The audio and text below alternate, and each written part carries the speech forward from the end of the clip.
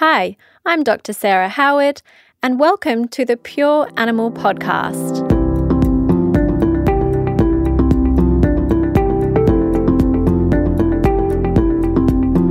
On today's episode, we're going to be talking to Dr. Barbara Fougere about a herbal approach to liver disease. Barbara has studied integrative medicine for over 20 years and has a Bachelor of Complementary Medicine and a Master's in Health Science in Herbal Medicine. She also has graduate diplomas in veterinary acupuncture, Western and Chinese herbal medicine. She is a founder of the College of Integrative Veterinary Therapies, and she practices veterinary integrative medicine at All Natural Vet Care in Sydney. Barbara is also the author of several books, including Veterinary Herbal Medicine and Integrating Complementary Medicine into Veterinary Practice. Hi, Barbara, and welcome to the Pure Animal Podcast. Thank you so much for being with us today. Oh, thanks, Sarah. It's a real honour. Oh, great. Well, we're really excited to talk to you today about a herbal approach to liver disease in small animal practice. And I know that's an area of interest for you. But before we jump into that, are you able to just share a bit of a sort of a life story with us, how you came about to want to be a vet and how you actually came to be so interested and involved in the field of integrative veterinary medicine? I don't know if you really want to know this. Of course I do. I think I was interested in being a veterinarian probably as young as 6 or 7, coming off a farm and actually seeing my father slaughter sheep and pull the guts out. and I was so fascinated by the gory bits. Yeah. But I guess I couldn't really think of much else that I wanted to do except being a flight attendant, which I actually did do for a couple of years. Oh, really? With Qantas. Yeah. While I was already a vet and practicing part-time at Bondi Junction in Sydney.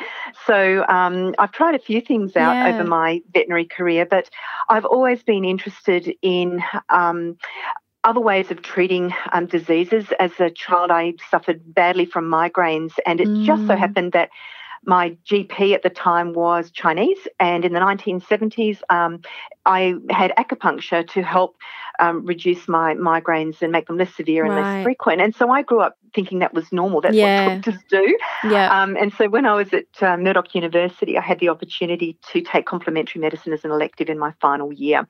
And I had the lovely Dr. Sheila White as my mentor. And she had actually studied in China. She introduced me to, the science of acupuncture and other therapies. And literally from the time that I left university, I continued to study a range of different modalities. And why did I do it? I mean, I loved my education. I loved pharmacology at university. But as a practitioner, I was really conscious that there were clinical cases that I couldn't budge. I just had to manage them, but I couldn't make the animals more well. Feel better. And a lot of the patients, really suffered side effects from some of the medications. So I've continuously looked for tools, other things that I can do. And that sort of led me on this course to herbal medicine and acupuncture and other therapies. It's actually my patients that forced me to go and look for other solutions when what I have in my toolbox isn't enough. Yeah. And that's really what's led me on my journey. Oh, that's a really nice story. And I'm quite jealous that you got to take that elective at Murdoch University, because that certainly wasn't offered at Sydney University, and it should be. Is it still in place, that elective? Look, no, it's. I don't believe it is, but we were just really fortunate, just the right people, right time, and I think the curriculum in the universities these days is absolutely jam-packed, and it's hard to fit in other things. But I'll tell you what's happening in the USA. There is a big drive towards having modules of integrative medicine within the veterinary school curriculum because there is a recognition that there's public demand. Veterinarians need to know the difference between homeopathy and herbal medicine. Yeah. And still to this day, a lot of veterinarians don't know the difference. And if we can't, articulate simple things to our clients, they're going to go to the internet for information. They're going to go outside our expertise to get that information. So I think it behoves us as a profession that we train veterinarians and new veterinarians to, have at least a basic language around these other therapies. Yeah, absolutely. There's so many that are genuinely interested maybe they've had, similar to you, they've come from a personal experience with integrative medicine and they have a genuine interest for that. And if they're spending so much time studying and, years and years and years getting this qualification, I mean, I would have absolutely jumped at the chance to learn more about natural medicine and nutrition and integrative medicine. And we had really not much at all at Sydney Uni other than a bit of nutrition. But it's certainly, for a lot of people, it's just a natural interest that they might want to learn more about. And of course, at the moment, there's just such a boom, and for the last little while, such a boom in what clients are demanding because of the probiotic movement that's happening at the moment and the interest in gut health, and it's really becoming such more mainstream. So it's I would love to see that model from the US come to Australia. Let's hope that in our careers it does. One of the other things that I do is I'm involved with the College of Integrative Veterinary Therapies, and so we have resources for veterinary students. So if you're a veterinary student, you can become a member for free and access a range of webinars and resources. And I think it's true to say that the veterinary profession largely is now more and more feminised. A larger proportion of female veterinarians are graduating, and more females than males access complementary medicine for themselves. And so I think the feminisation is leading to more interest from female veterinarians, and that's certainly our experience with the college, that the vast majority of our students are women that have been in practice for a number of years.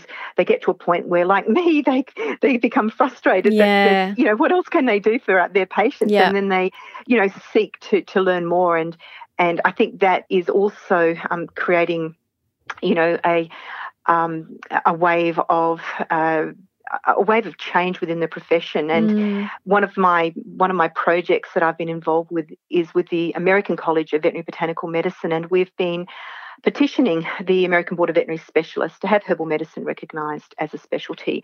It's premature to say where that's going to end, but what I can say is we've been able to demonstrate the science of herbal medicine as a legitimate science, and has a very strong evidence base within veterinary medicine, but not where you'd expect it to be. Certainly within aquaculture, within the poultry industry, within production animals, there is a surge, a plethora of research being published looking at plant extracts and herbs for substitutes for things like growth promotants, antimicrobials, and which is so needed, isn't it? Yeah, with the rise of antimicrobial resistance. I mean, there has to be an alternative.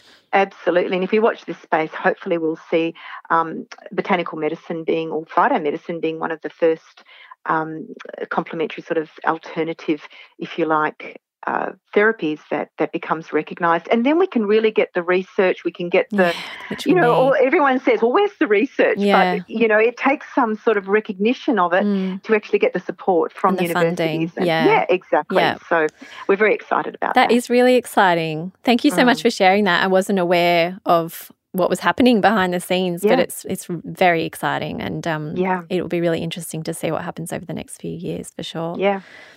And so, Barbara, at the moment, I believe that you're practicing in an integrative veterinary hospital in Sydney. Is that correct?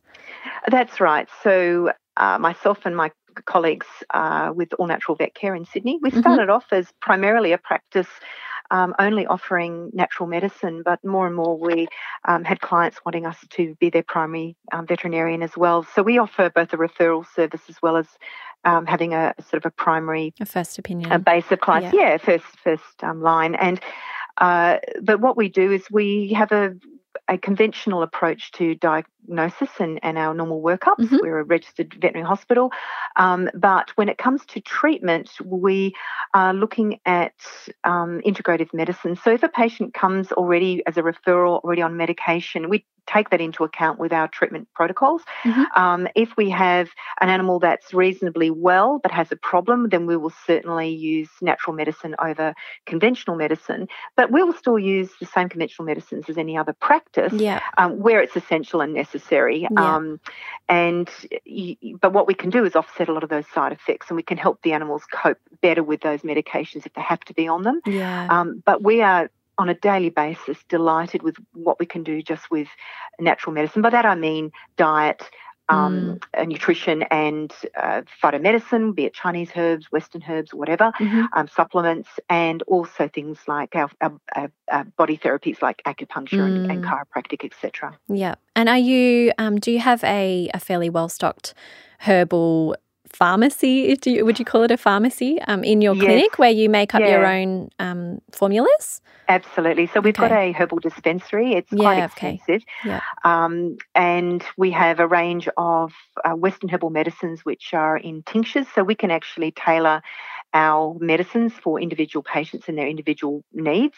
And we also have a range of Chinese herbal formulas that we use, as well as individual herbs that we can add to those formulas, again, to tailor the medicine to the individual patient. And that's a bit of a mind spin for a lot of veterinarians that come and visit us. They say, well, why do you need to tailor it? Well, that's one of the magic things about botanical medicine is we can... So personalised. And what we mean by that is looking at what that individual patient's needs are, not just the diagnosis, for example, of liver disease, but what other things are going on for that patient? For example, do they have anxiety? Do they have a dysbiosis? Do they have any bowel issues? Are they overweight? Are they a normal weight? Do they have any lameness? So we can look at the totality of the patient's physiological needs, what pathology is going on, and we can come up with a strategy that treats the predisposing and perpetuating kind of causes of why the patient has that imbalance, as well as treating the disease, the actual pathophysiology. And I can give you some examples as we move through today. Yeah. So it sounds like an absolute, complete, holistic approach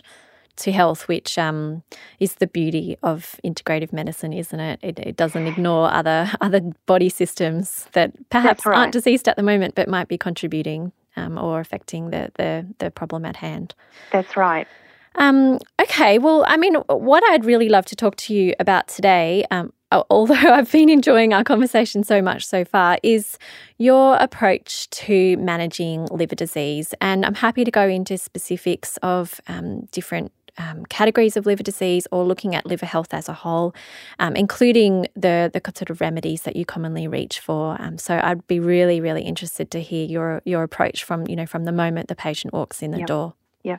So the most common patients we see are referrals with chronic liver disease. They've not always been worked up. Some clients don't want to go through biopsy or ultrasound or, fine needle aspirate or whatever. And so sometimes we're working a little bit in the dark with, a definitive diagnosis. But essentially my approach is reviewing the clinical history, because sometimes I can pick out patterns that are telling me or giving me clues to the underlying pathophysiology. It's just in a similar way to Western medicine. There's certain breed relationships, systemic shunts with the young animals and things like that.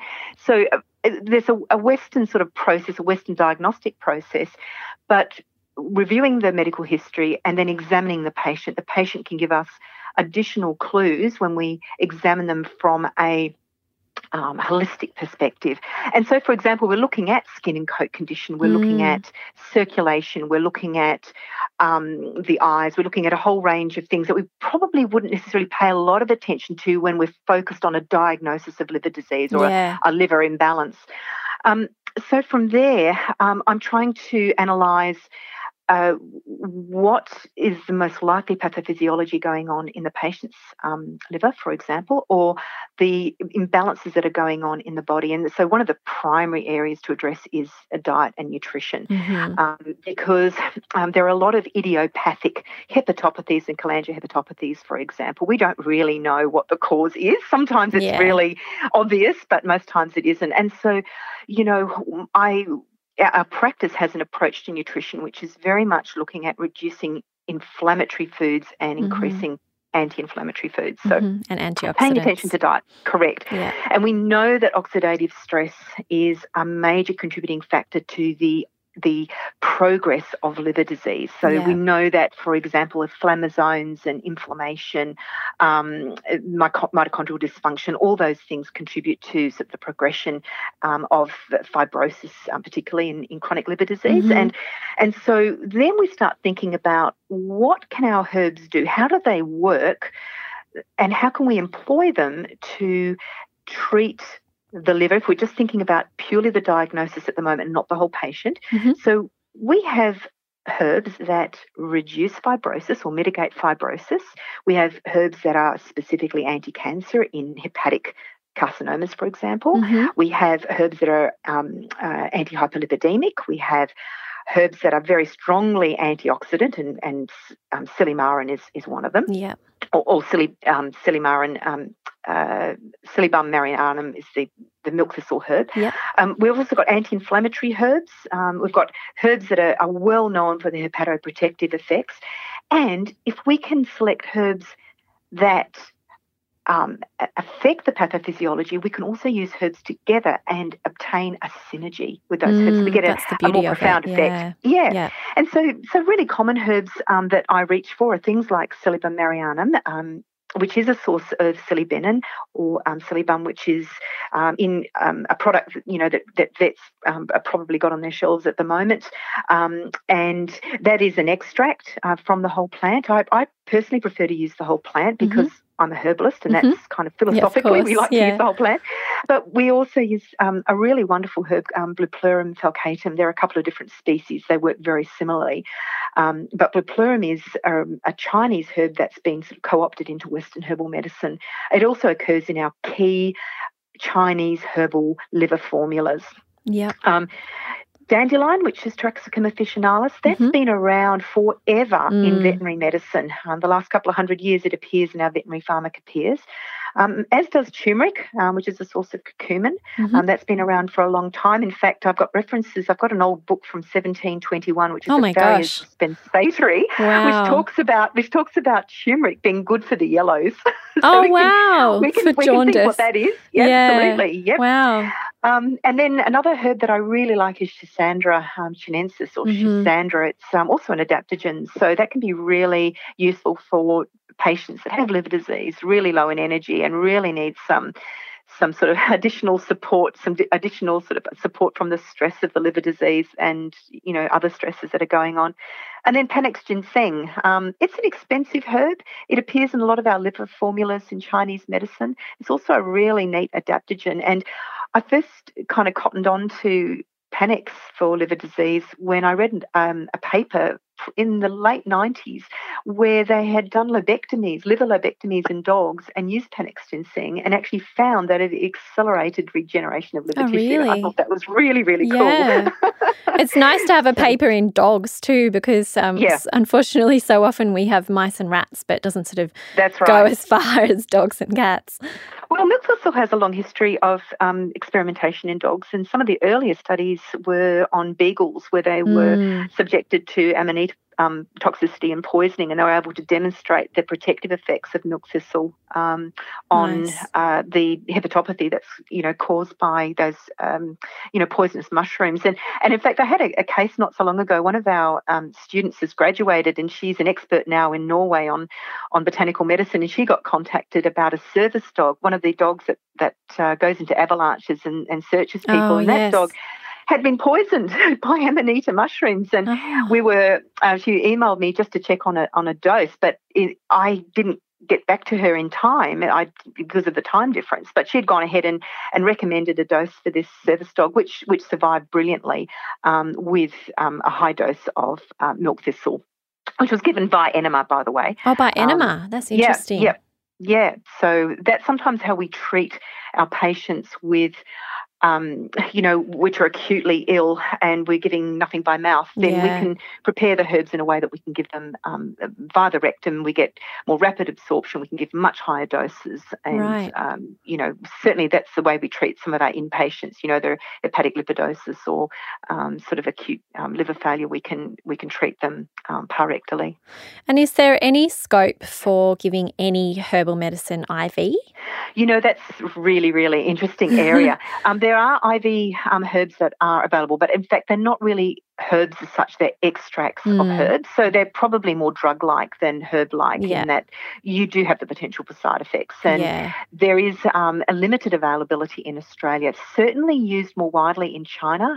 They're used in hospitals there, and even in Japan they're using them intravenously. There's been one study published just in the last couple of months in the USA where they used a curcumin-based intravenous product assessing its use in liver cancer in dogs. Oh, wow. So the conclusions were fairly limited because there was only a limited number of dogs in the clinical trial. But watch this space. I think that is certainly an area that is being looked at now globally for humans, and therefore I think we'll benefit from it in veterinary medicine.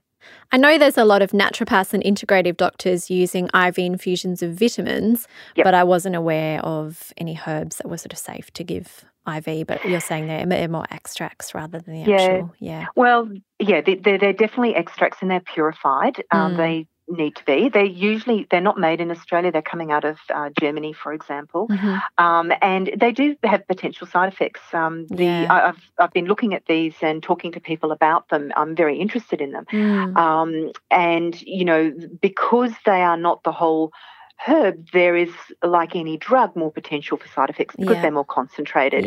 And certainly there are contraindications for them as well. There are some that are considered regarded quite safe, but there are others. So you really need to know what you're doing. And I'd say that's true for using herbal medicine in general. Yes. We know most herbs are generally regarded as safe, but they're much more effective when you know them like you would a drug. So, for example, milk thistle. If you were to use milk thistle, it would behoove you as a practitioner to really have a good understanding of what you've actually got in your hands, because there are so many different products out there, different quality, different concentrations. So where do you start with dosing? And is this the right product for your patient? So veterinary products make it a bit easier. But as a herbalist, I need to know the form. So am I using a powder, a tincture, a liquid extract? Am I using a tablet that might be just a dried herb which is the seed that's been sort of macerated and then with excipients and made into a tablet? Or is it something that has been extracted and then made into a tablet? So the different concentrations. So I need to know the form, and then I need to know about the patient, whether I'm going to use a high dose or a low dose. How they're going to tolerate it. And so, I think as a veterinarian starting to dabble with herbs, it's useful to have good resources. So textbooks, for example, go and do a short course, look at some webinars on these topics so that you can feel more confident about using them and prescribing them. Milk thistle, fortunately, is a very safe herb to use. There are some contraindications. You can get mild GI disturbances and diarrhea with using too much. But on the whole, it's a relatively safe herb to use. And most people are kind of surprised to find out that it's not actually the roots or the leaves or the thistle that you use. It's actually the seeds that are the basis of the medicine that we call milk thistle or Silybum marianum, which is a species. And it's the source of silymarin and silibin, which is really the flavonolignans which are inside the seeds that have the medicinal effect. Milk thistle is probably one of the most common ones that we use in our practice. We use it preemptively for patients that are undergoing general anaesthetics where we've got an elective procedure. Oh, wow. That's interesting. So we typically incorporate it 5 days before and 5 days after a just general from a sort of hepatoprotective point of view because of the anaesthetic drugs? But not just hepatoprotective, because everybody that I know that knows milk thistle thinks of it as a liver herb, and that's its most famous use. If you go into PubMed and you look at the literature, it usually focuses around liver disease, but it is much more than that. It is potent antioxidant, isn't it? Yeah. Well, the same way that it stabilises cell membranes in the liver, it does the same thing in the pancreas and in the kidney, pretty much in any organ. If it's in the brain, there's studies going on now for its anti-cancer benefits. So, it's much more than just a liver herb. Yeah, right. So when we're thinking about using it preemptively in general anaesthetics, for example, we're also talking about protecting kidneys and protecting the pancreas as well, and the brain. And so have you ever done any sort of internal trials or anything where you may use it in one patient and not in another, or use it in one anaesthetic for a patient and not in another, and noticed a huge difference in their recovery? I wouldn't say a huge difference. What is a huge difference? How do you measure that? But what I can say is, prior to using it routinely, patients can take a day or two to sort of, get their mojo back. And we do have patients that we don't have time to do that in. It's something that they need to go into a general the next day, or that day or whatever. So there are some that we can compare, but we haven't put in any specific measurements, but we feel that our patients, and it's anecdotal, it's experiential, it's empirical evidence, if you like. We feel that our patients do very well. We have very little complications with regards to general anaesthetics, and particularly for our older patients. Older patients, typically take quite a bit longer to recover mentally from their general anaesthetic, and we find that the patients literally, we've had, serious geriatrics in their late teens, 19, 20, for example, that seem to recover very, very well. And we think that it's not just the herbs, it's the fluid therapy, and it's the careful monitoring and everything else. Yes. And I'm sure other veterinarians experience the same sort of good results. But we know from the science that what we are doing does have a benefit. It's not just doing it, let's just give it milk thistle. We've got a rationale for using it, and a legitimate, benefit in terms of the organ and protective effects. So we feel pretty comfortable with that. Yeah, no, I've never heard of it used in that way, but it makes total sense. And are you just using that on its own, or do you have a remedy that you combine it with other herbs before and after an anaesthetic? Depends how easy the patient is to medicate. Mm-hmm. So we've got it in a powdered form, a tincture form, a glycetract form, a tablet form. So, some things are easier to give some animals than others. So we really just, dispense it, usually in tablet form for dogs. Yeah. It's pretty easy if they're already used to giving tablets, for example. That makes it pretty straightforward. So that's one way that we do it. But milk thistle is also a really great one to consider using in patients which are well, but they have elevated liver enzymes. And yes. That's one of the most common frustrating presentations, right? Yeah, perfectly healthy dog comes in for a dental and all of a sudden you've got high ALT. What's going on here? Yeah. And this is, one of the ways where we can turn to botanical medicine for some support for these patients. And it's always useful to try and sort of just check to make sure that, there aren't any other infections or occult infections or subclinical problems that are contributing to that. Mm-hmm. But we can assume to a certain degree that there's some kind of reactive hepatopathy or a cholangiohepatitis perhaps, or just mild hepatic inflammation. And that's where our veterinary liver products, as well as things like milk thistle, I think are really helpful. And we've certainly got cases where we've watched that ALT, we monitor it and it goes down, just with a couple of weeks, sometimes a couple of months of treatment. Yeah. And so are you generally rechecking the bloods after 2 weeks or 4 weeks, or do you have a set protocol with that? If the animal's well, generally in a month's time. Yeah. But if the animal's unwell, clearly we're going to be doing it much more frequently. Mm-hmm. And then do you keep them on the herbal remedies long term after they've had that one incidence of increased liver enzymes, even if they come back to normal? If they've come good, and generally we also pay attention to diet in those cases. It's not just, for example, just milk thistle. I'm just thinking that's for practitioners that are just wanting to put their toe in the water with herbal medicine. Yeah. That would be, one thing that you could do, and you monitor yourself and you get a sense of if it's working for you or not. It doesn't always work, and that's when we start thinking about other strategies and we start using more complex formulas. Yeah. But I'm talking about the young dog that comes in, elevated ALT, the owner's not ready to go and do any more sort of in-depth investigations. So this is something that you can employ straight away, and you'll be surprised sometimes just how effective that can be. And if it isn't, then you've got to go the step further with your diagnostics, and certainly for us, we use much more complex sort of approaches to tackling that kind of liver disease, because the way that we look at it is, you've got a level of inflammation going on, and even leakage of hepatic enzymes is going to perpetuate inflammation. So we need to do something at that stage. Yes. Some animals do get better by themselves without any intervention. That's true to say. But there's also quite a few patients that we see which we consider to have liver hypofunction. That is something that we don't learn about in veterinary medicine. But when you see really low liver levels, like really low ALTs Okay. Yeah, ALT phosphors and what have you, and you think, oh yeah, that's okay, that's normal. You know what?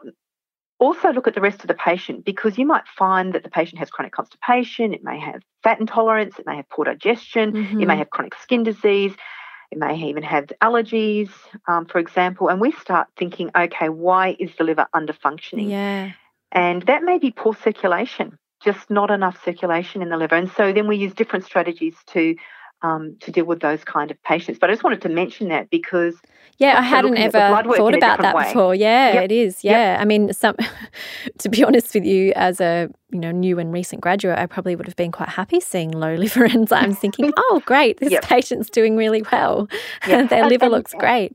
Yeah, but then you have to look at it in the context of the whole patient. Yeah. So if it's really low and the patient is really well, really vital, really active, looking really well, normal bowel movements, everything else, then, it's probably not a concern. But what I'm saying is we're looking for clues outside of our general veterinary training. And these are patterns. It's sort of looking at things in a slightly different perspective. Yeah, absolutely. Yeah. And if we're putting a patient on these, different herbs, even if it's just one or two herbs, and they are on other pharmaceutical medications, is there any sort of contraindications to combining certain herbal remedies with certain drugs, or anything that we need to know about, any caveats or any, drug and herb interactions basically that we need to know about? I think it's really important. Again, if you're going to start using herbs, get some training, because you can't make generalizations and broad sweeping statements. Even though most herbs are generally regarded as safe, particular herbs can interact with the cytochrome P450 pathways in the liver. And, depending on the half-life of the medications you're using, for example, corticosteroids and licorice. Licorice is a liver herb, but it's also more than a liver herb. Yes. But, for example, that can potentially interfere with your corticosteroids. It will actually increase the half-life of prednisolone, for example. Okay.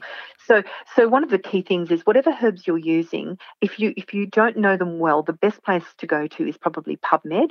Put in the scientific name or the Latin name of the herb that you're using and then the drug that you're using, and just see what comes up by virtue of any sort of human case studies that have been reported, or any sort of cautions around it. A lot of them are speculative, based on the actions of the herbs and the actions of the drugs. And like if you're using a drug that, for example, in humans at least, like warfarin, that thins the blood, then you've got to be careful if your herbs theoretically thin the blood, although most don't. You could potentially run into problems then. So that's not a big issue in veterinary medicine. But, what we find is a lot of the herbs reduce the side effects of the drugs, typical drugs that we use. They also support the physiology and functioning of the liver, and we find that we can reduce the drug dose. Yes, so we need to monitor carefully. Yep.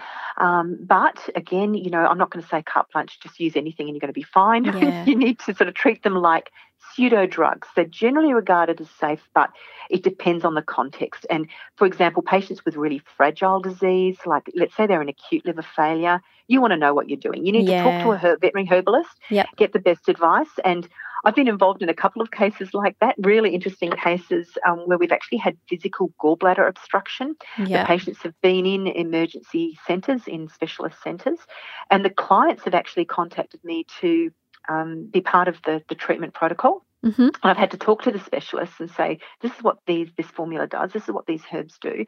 And we've been able to, in 3 cases, 2 of them where the gallbladder is obstructed and they're about to go into surgery, but their risk of surviving the surgery is incredibly high. And we've intervened with a formula which we've given rectally, or at the hospital they've been given rectally, and we've been able to show their enzymes rapidly returning to normal, and they've been discharged from hospital. So 2 cases that worked really well. The 3rd case, the patient was pretty much, that what actually happened to that particular case was the herbs were there. There wasn't a lot of interest in giving them. The patient didn't receive the herbs, and the patient went into surgery. So that was unsuccessful. Frustrating. But it shows that herbal medicine can be very powerful. Very powerful when prescribed appropriately at the right doses and given in the right circumstances. So I find that really exciting. And do you find much resistance with the specialists and the surgeons to say if you were going to recommend a remedy for a patient that was under their care, are most of them quite amenable to it, or do you still get a bit of pushback? Because I know in human medicine, in my own experience with my own health, I found an absolute major pushback from sort of our conventional gastroenterologists and things like that when I even mentioned anything as simple as nutrition and a diet change. Yep. Yeah. We get both. We've worked with specialists who are fabulous. I mean, really, they are open in extraordinary circumstances to trying these things. We do get referrals from specialists. Okay. So we've worked with a number of them, and then we have other specialists and veterinarians who think what we do is probably akin to, folk medicine. Yeah. And so it depends on also the clients. A lot of our clients utilise ourselves as well as the specialty centres, yes. or, we work closely on the same cases with specialists, and therefore those veterinarians are far more amenable to trying things, and they often see themselves the difference, the benefits with incorporating what we're doing. And certainly there are oncologists that we work with that say, look, we don't know what you're doing, but what you're doing is working. Our patients have much better outcomes. Yeah. So, with liver, for example, liver cancer, we've had some really, really fantastic outcomes with liver cancer. And that I think as more specialists become trained in herbal medicine, and we've trained 4 or 5 oncologists, we've trained dermatologists, we've trained internal medicine specialists, and they're starting to do the research. They're starting to. That's great. Particularly in America, they're starting to take it on and conduct multi-center clinical trials, etc. We've got one happening in the US right now with hemangiosarcomas, and using particular Chinese formulas, Chinese herbs, to demonstrate a benefit. Wow. So watch this space for those results. Yeah. And Barbara, I know we're coming to close to time, but a couple of times you've mentioned reaching out for the general practitioner, reaching out to different resources to help aid their learning and implement some, allow them to implement some of these amazing therapies into their treatment plans. So can you just list a couple of excellent resources in terms of books and maybe online resources, and also talk a bit about some of the courses that you offer? Disclosure, I am directly involved with the College of Integrative Veterinary Therapies. So, of course, I have a very strong interest in education. We have 3 government-accredited postgraduate degrees: a graduate diploma in veterinary Chinese herbal medicine, a graduate diploma in Western veterinary herbal medicine, and a graduate diploma in veterinary acupuncture. We also have a range of short courses. If you want to put your toe in the water, we have some basically starter courses that will give you the key things that you need to know to be able to prescribe safely. And you'll learn particular formulas or herbs that you can start integrating into your practice pretty much straight away. Okay. But we've also got a range of webinars. You can just literally choose which one you want to watch and register for those webinars and get that kind of education. There's also some great textbooks. So there is Integrating Complementary Medicine into Veterinary Practice by Goldstein. I'm a co-author on that textbook. There is one called Veterinary Herbal Medicine. Yes, Susan I've got that one. Yep. There's Chinese Herbal Formulas for Veterinarians by Chen and Bibi. Sine Bibi is one of our teachers at the college. So there are a range of texts. We've got one which is Essential Guide to Chinese Herbal Formulas, Bridging Science and Tradition in Veterinary Medicine by Dr. Steve Marsden. That's a fabulous book to sort of start using formulas from a biomedical sort of basis, so you don't have to go and learn Chinese medicine per se. So really there are a range of resources now for veterinarians in Australia at your fingertips, and you can get sort of basic education to get you started, and your clients will absolutely love it, and your patients will benefit from what you're doing. Yeah, no, I have no doubt. That sounds great, and they sound like excellent resources. I might look up some of those myself. Yeah. I just had one final question from my personal interest. I do a lot of research for my own role, and I come across a lot of frustration with how many papers there are for humans in relation to natural medicine, and how few, I know that there's some great ones out there, but how few papers and good studies there are, particularly in our companion animals. Yes. From your point of view, how sort of accurate is it to extrapolate the data that we're receiving from human research and literature to our veterinary patients? Is it? I know dogs and cats and humans share a lot of similarities in terms of physiology and anatomy, but do you find that you lean on the human research quite a lot in your approach to your cases, or do you really need that species-specific research to be done? So it depends what you're actually looking for. For example, I lean very heavily on the systematic reviews and on individual herbs. There's a huge amount of literature that's available on what research has been done on a particular herb, for example. Most research in humans started out with research in laboratory animals. So if you're a pocket pet vet, there is a very strong evidence base for what you do, unfortunately, and some of that research is pretty horrible. So much for natural and nice. It's just distressing. I find it awful. But in terms of cats and dogs, very limited. But surprisingly, it's increasing. And even in just mainstream journals now, we're getting, 100 studies published in the last 5 years, for example, in mainstream veterinary journals. That's great. But if you go again to aquaculture, if you go to pigs, if you go to poultry, hardly a day goes by when there's not a paper that's been published on some plant extract. So it depends where you're at with that. So for cats and dogs in particular, I think we can correlate the clinical evidence in humans somewhat with animals, understanding there are some obvious differences in metabolic body size and things like that. Cats a little bit different. Cats are, metabolically different as well as physiologically different. But I think we can do some trans-species understanding of how the herbs work. And I think that's a good place to start.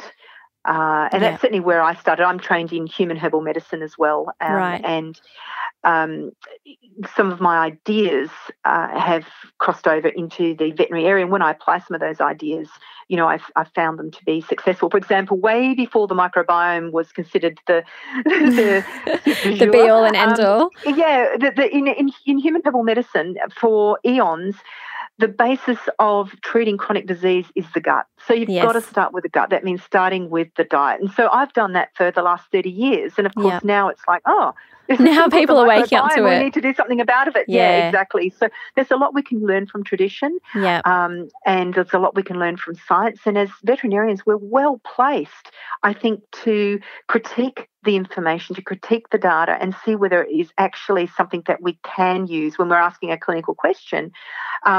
Does it make sense that we can use this particular herb for this particular condition? Yeah, and then the proof will be in the pudding, really, once you try something, and see that it works. Oh, well, I've so enjoyed talking to you today, but I'm well aware that we're going a little bit over time. So before we leave, Barbara, I'd love you to share with our listeners where they can find you and your clinic and the CIVT, the college that you support.